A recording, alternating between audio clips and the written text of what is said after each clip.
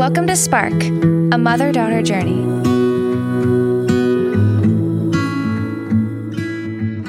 Hi, Mom. Hello. We just had a bit of a technical thing for the last hour. But thank God we have our producer on set. She was able to figure it out in no time flat, and Tech Genius is with us, Sophia Ray. I think it's honestly like a bit of a good lesson because in the past I would get so frustrated if something doesn't work out right away. I'm like, okay, well, might as well just give up. Like it's not working out. And I feel like I had that kind of mentality when I started the podcast because it took so much time and effort to just figure out the terminology, what I was doing, how to do it. And when you talk to someone that's in audio, it just sounds like they're speaking a different language. What I just saw you do was you got curious. Yeah. Well, I approached it like, okay, something's not working out right now. Let's just switch out a bunch of different factors and try and figure this out like one by one. Instead of looking like the big picture, which is the issue, I kind of took more of like a step-by-step approach, which I think I need to do in every aspect of my life because I tend to get overwhelmed. And this kind of ties in with our topic. Yeah. Our topic of conflict, confrontation, and communication, the 3 C's, and how conflict can be really overwhelming and frightening for many people, especially women. And I think chunking conflict down and just being really clear on our intent is one of those key ways of navigating conflict, which we're going to get into. Yeah. I'm excited for this one, actually. I am not. Oh, okay. Let's unpack that. Yes, we will. We will unpack it. It's just perfect. So do you want to start us off by reading the quote? Yeah.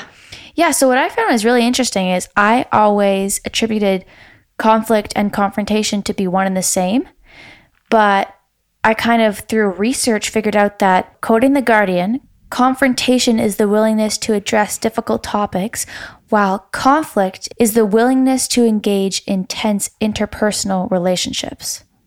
So I just think that distinction is really interesting. So confrontation is like a one-shot deal, right? It's very situational. Yeah.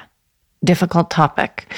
While conflict can be engaging, maybe ongoingly, with tense interpersonal relationships. Yeah. This is edgy for some and exciting for others. Why don't we dive right in? I'd love to start by talking about the generational gap. Yeah, sure. Go ahead. The difference between the two of us. Yeah.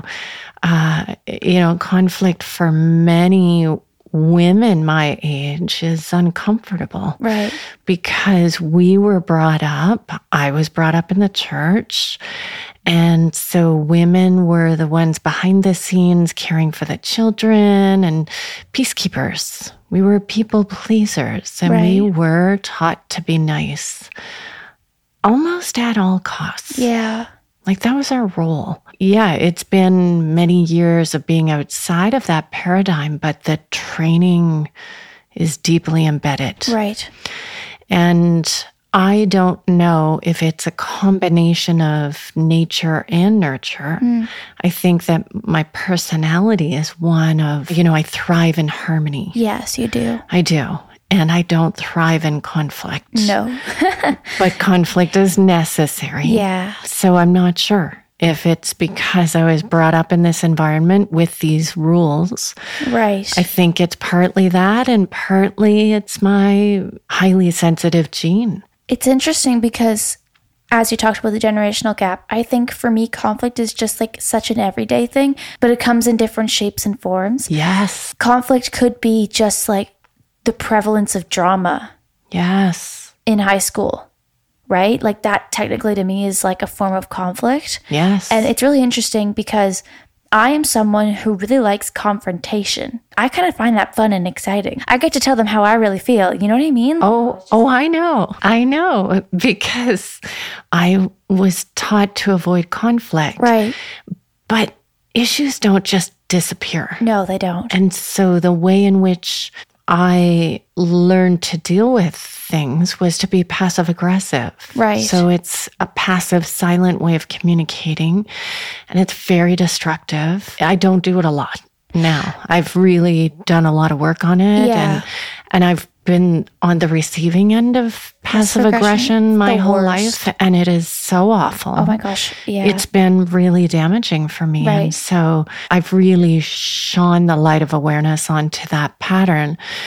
But the few times that I do dip into it unconsciously, you'll lean right in, come right in my face. Oh, yeah. I'm just like that type of person. So I don't mind confrontation. I think that I really value being heard. I think that's something that I need in every relationship. But the interesting distinction is I hate conflict.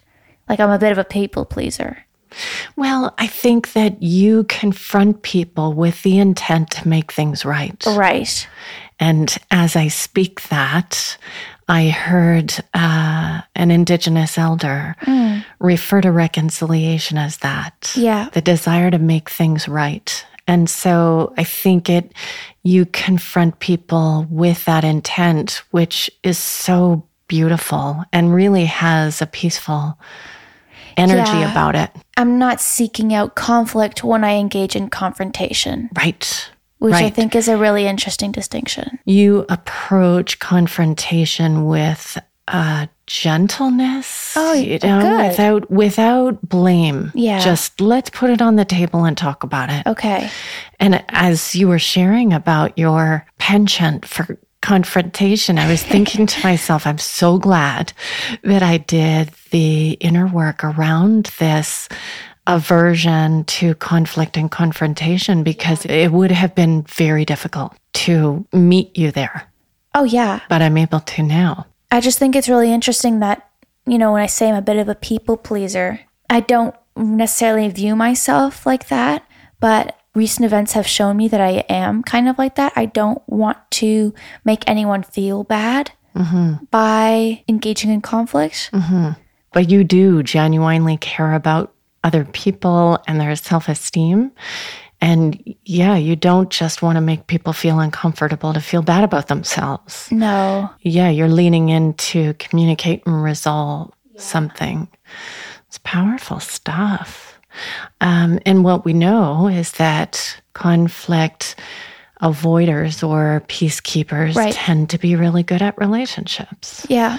So they tend to have fairly peaceful relationships. But for me, being on the far right of conflict avoider, it's had devastating results in my life, right? There are people who I didn't get to have these rich conversations with to unpack issues. Right. That I think is an example of undelivered communication. Yeah. Which is the result of someone who avoids conflict. It's so difficult because I think conflict avoiders get a really bad rep as people who, sometimes lean towards passive aggression or just like outright not communicating their feelings. Yes. I find people like that really difficult to deal with. But I don't think that that's the entire archetype of who they are. They just want everything calm and nice, which is idealistic, I get it, but don't we all want that? Yeah, sometimes you've got to swim through the rough waters to get to more peaceful seas. Yeah. So let's envision conflict as a spectrum. Okay. Kind of like the autism spectrum. Right. And, I spoke about the far right being conflict avoiders. So let's think about conflict seekers as far left. And many of us live in the middle. Many of us can be conflict avoiders in one situation and conflict seekers in another. But let's just unpack those definitions. So I'd like to read from Amy Gallo, the Harvard Business Review Guide to Dealing with Conflict. So she says here that conflict seekers are people who value directness and honesty more than harmony. They're willing to tell you what they think, and they don't care if things get heated. They may even seek it or escalate it. Seekers lean in, ready to engage, and sometimes even aggressively. And so let's just talk about that archetype of the conflict seeker. So my Ayurvedic background is coming in to this conversation, and I'm imagining perhaps an imbalanced fire type, right, who's, a really strong, perhaps maybe a little domineering leader, right, who tends to be aggressive, want things his or her way, and won't stop until they get it right, or until they win. And that, to me, I think both of these far rights and far lefts could be viewed as a sign of imbalance. Right? Because we can't just always be right, and we can't always avoid conflict. That's interesting. I like that. Yeah. And so what do you think about the conflict seeker description? What are your thoughts on that? I really agree with what you said, because I think that in my experience with dealing with conflict seekers, it's kind of difficult for them to relinquish the fact that they're not always going to be right. Yes. And I think there's different approaches for dealing with conflict seekers and dealing with conflict avoiders. Right. Let's think within the context of a family unit. Okay. So let's say that you have a family member who is a conflict seeker, committed wholeheartedly to being right and doesn't shy away from being aggressive about it. They can be a bit of a bully in the household. Yeah, that's a good point. And whenever you have a really strong energy like that, there has to be a compromising equivalent energy to meet it. Right. And so then you get an imbalance of power. And that's when conflict can escalate. So I think this conversation is just so valuable and rich for all of us, because it encourages us to just take pause. Yeah. And to examine the way we engage in relationships so that we can be more yielding if we need to. Right. Or we can stand for ourselves more if we need to. I think it's also really interesting to just maybe take a moment to think about where you would place yourself on this scale. Because I think once you understand what your tendencies are, you're much more capable of approaching a relationship with, the valuable knowledge about yourself. In a more balanced, equitable way. Yeah. Before we move on from the conflict seeker, perhaps we'll just use the example of Blair at the grocery store. Yeah. So Blair is Italian Lebanese. If you listen to the previous episode of The Bootlegger's Son, which, we had a very lively conversation with Blair, who's my husband and Sophia's dad. And so he is used to fresh produce and fresh food at almost any cost. Yeah. And so he went up to the grocery store and asked if this was fresh salmon. And the young guy working there said yes. And then he kept pressing and he was like, this looks discolored. This looks like yesterday's salmon. And the guy was like, well, I put it out today, but you're right. There's fresh stuff in the back. And Blair was like, I'll take that. So I wouldn't say that was, seeking conflict for the sake of conflict. No. But he did just say that he does not shy away from conflict in order to get his needs met. Yeah. And as a result, he doesn't have harmony in his life all the time. I think that's a really interesting point to just, acknowledge that he doesn't. But he gets his needs met. But he gets his need met. And he is a male. Yeah. So that's another point, right? And we've all been conditioned to make that okay for men, less okay for women. I think that he, as a male, will get away with it more than if I were to go up to the salmon guy and be like, give me today's freshest salmon. They might be like, what is she doing? Yes. What gives her the audacity to speak to me like that? Yes, there would be different comments flying after you walk away. Yeah. Okay, so that's the conflict seeker. And so let's just touch down on the conflict avoider. Yeah. So a conflict avoider values harmony and relationships. We care about cohesion, teamwork, getting along, and we're willing to sacrifice direct communication and honesty to keep the peace. We tend to put others' needs before our own. It's largely because we want to be liked, but we also really value peace and harmony. So that, again, was a segment from Amy Gallo's book. when I read that, I would kind of feel like a featherweight. I think that growing up, this is why I really felt so compelled to do sport. Interesting. Oh, I never thought of that. Yeah, because that's very like aggressive, confrontational. Oh, I was so aggressive on the court, and it was permitted there. That's crazy. I never even thought of that. I used to get in fights. I know you told me that. I can't even imagine that because I know how you are with conflict. So it's like, Jenny got in a fight on the court. What the heck? I know, but if someone gave me a dirty foul or did something that I didn't feel was just, I'd be in their face. And so I think it was the culture of sport gave me permission to meet and face conflict. So conflict avoiders tend to shrink and lean away. Right. And so let's just circle back to getting our needs met. What do you think about being a conflict avoider and how effective that is in getting our needs met? The same time, you are getting your needs met because your needs are that you don't want to engage in conflict. You're not engaging in conflict. You're getting your needs met. So if that's your priority, then you are being successful. Yeah. And I think as a conflict avoider, there's kind of two ways because I feel like some people will shrink away and be like more submissive in a sense, whereas others will just use passive aggression. Yes. Which I don't feel like that's submissive at all. I think that's its own version of conflict. Yes. Because passive aggression to me that's communication. I don't know. You're not saying anything, but I'm clear as day getting the signals of what you're trying to tell me. That's right. Through your non-communication. Yeah. A really big thing just came to me as you were speaking when you said that conflict avoiders do get their need for peace met. Yeah. And I think this moment might be a really valuable moment for us to really assess what our need really is. Is it to avoid conflict, or is it to foster greater intimacy? Is it, in this podcast, ultimately, we are committed to empowering girls and women.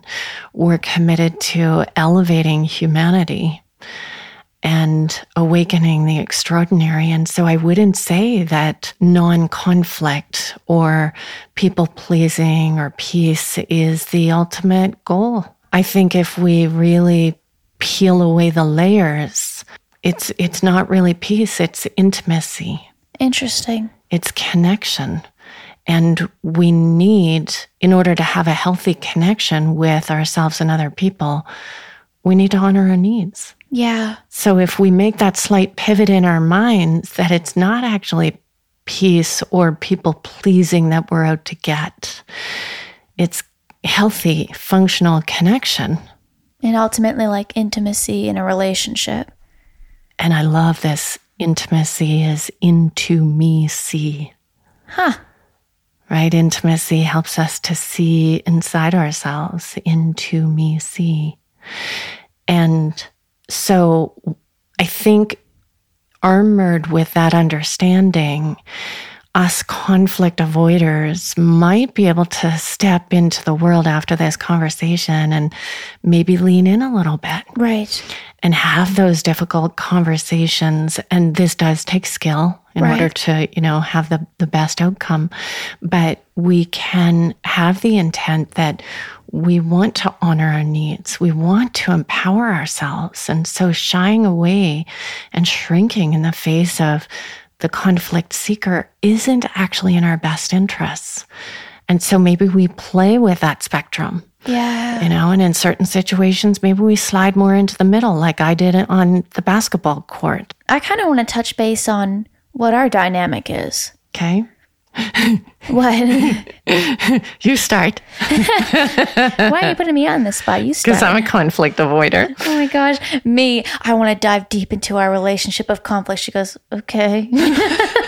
Well, let me say this, that conflict avoiders can be like a volcano. Right. Where we hold it in, we swallow our pride, we swallow our words, And then all of a sudden we can't hold it in anymore. And then it just explodes terribly unskillfully.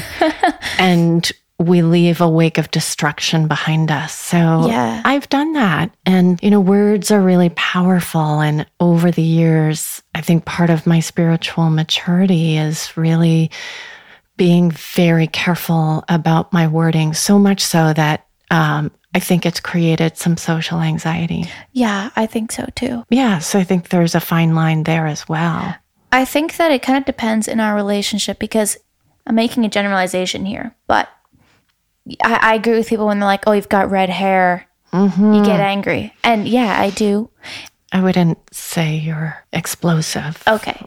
No. I feel like, honestly, this is interesting because I used to be. Like when I was young, I used to be much more explosive. I think a lot of that is neuroscience. Yeah. Interesting. Right? I never thought of that. You have a 17-year-old brain and you're able to regulate yourself. You've been developing regulation skills over the years. Yeah, that's true. And I just love one of the photos that I have in our mindfulness presentations is a photo of Sophia, and she's dressed in this gorgeous costume, this long velvet red dress, and her face is in the air and it's full of angst and her fists are tight and she's just about to scream and you can just see the smoke coming out of her ears.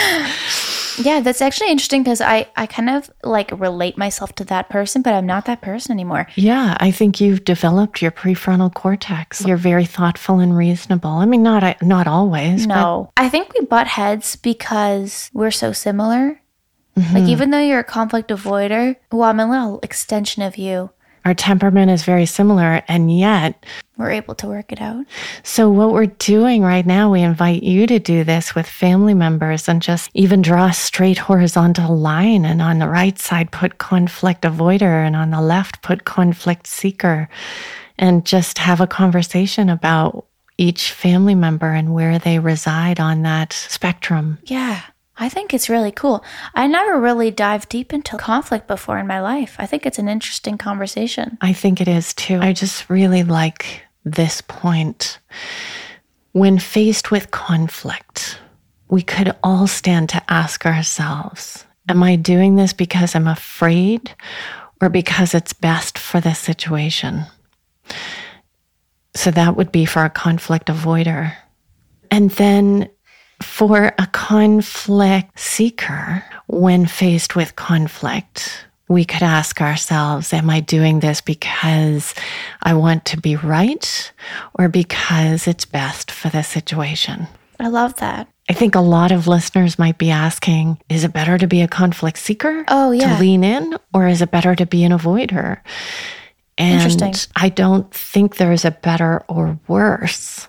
I think you are what you are based on nature and nurture. I think it's best in every situation to be aware.